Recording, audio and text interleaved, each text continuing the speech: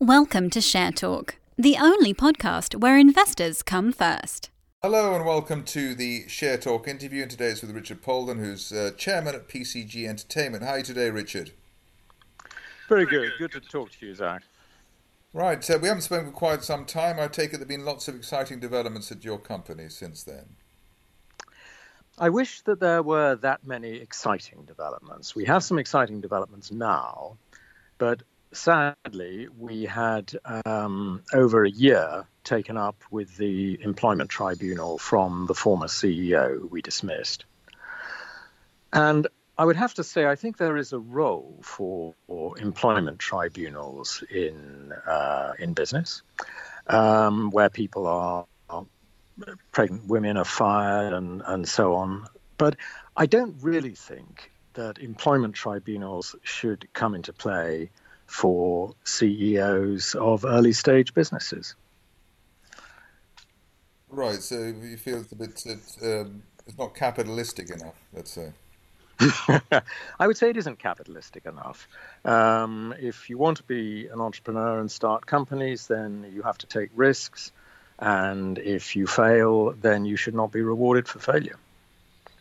Okay, all right. And so where are we now then in terms of all that? Well, where we are is, of course, as I said in the chairman's statement, we did get very close to doing a deal last year, but that fell to pieces because it was in the United States. American investors were involved. And once they knew about the employment tribunal, they just saw the litigation flag and pulled the plug. So at that point, we stopped all deal activity because it would just be, we didn't know at that point when or if the tribunal would be settled. Because if it had run its course, it could have gone on for another couple of years.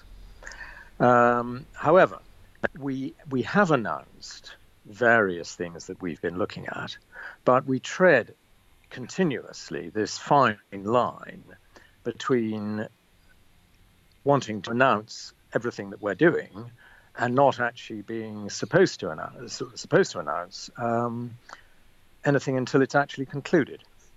I would personally much rather live under the US or Australian regulations where we could issue an announcement saying that you and I had had lunch together to discuss the future.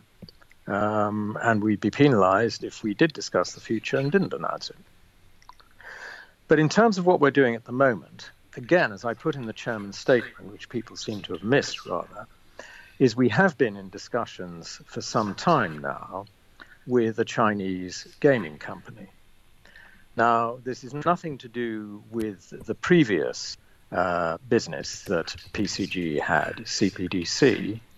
This is a completely different company, but those discussions are progressing well. And of course, if we do that deal, that will use our gambling license and our media licenses.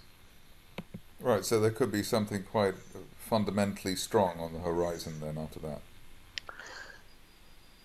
I believe so.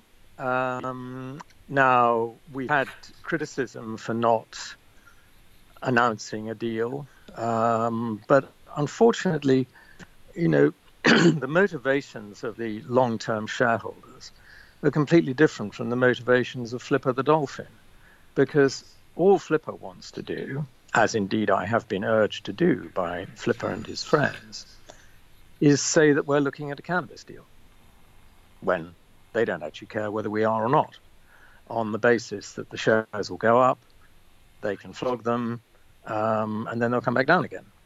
But of course, we can't do that as directors. So that when I invested in the last placing, I can't join Flipper and his friends. That has to be a long-term hold. So my objective is to get a deal that will work in the long term. Flipper, if he still holds shares, will make money, but so will all the long-term holders. And that's really my objective here. So what would a scenario where shareholder value was extracted look like? I mean, what would that come after a decent deal and then, a few months or years of revenues or profits coming in? What are we looking for here? Well, I think that, I would hope that it'll be substantially re-rated as a company as and when we announce a transaction. But from the rational human being's point of view, that will revolve around, one, the quality of the transaction, two, the dilution on existing shareholders. Those, I'd say, are the fundamental points. I mean, if we just wanted to do a reverse, I'm told that there's an estate agent looking to come to market at the moment, which I suppose has to be another top-of-the-market indicator, if ever there was one.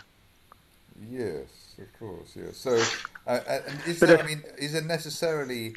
I mean, you're, the clue is in the name, presumably an entertainment media company. Is that something that the investors should be focused on? That's what they should be focused on at the moment. Absolutely, yes, yes. Right, and the China story is still there. A portion of the China story is still there. We've again said in announcements that we're in discussions to use the media licenses, and that is to broadcast sports over the internet in China. The media license is one of, I think it's probably the most crucial of the Chinese licenses, because it does enable us to broadcast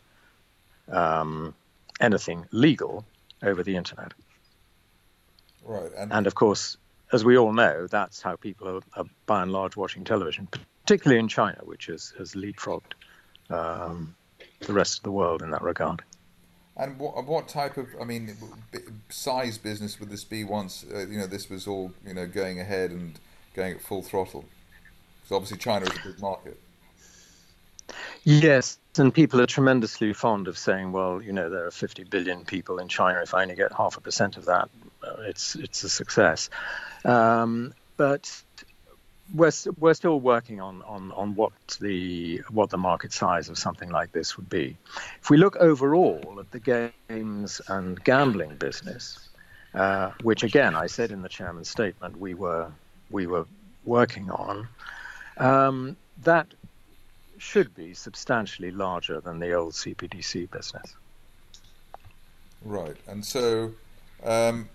I mean, I'm trying to think of the nomad listening to this in the background. Okay, right, okay, that's fair enough. I mean, obviously, this is like you've got a £1 million company here. It's been through the mill, let's say, over the last, the recent months and years. Do you think that this is a turning point that we're at now? Definitely, I do. Otherwise, I wouldn't be doing it. And one of the things I said at UK Investor Show was that I put up a share price graph and pointed out to people that if you looked at the bottom of that graph, we hadn't been vilified as much by the BBMs since the bottom of that particular graph, where they were all out for our blood, my blood in particular, as they are now. And the graph I put up, of course, was Serious Minerals. So there's hope, I think, in a counter view. And certainly my objective is to turn this into a company that makes money for everybody. Right. So I mean, it seems that the secret in this area of the market, the small cap area or the growth company area, is it's all about the deal. It's all about the deals.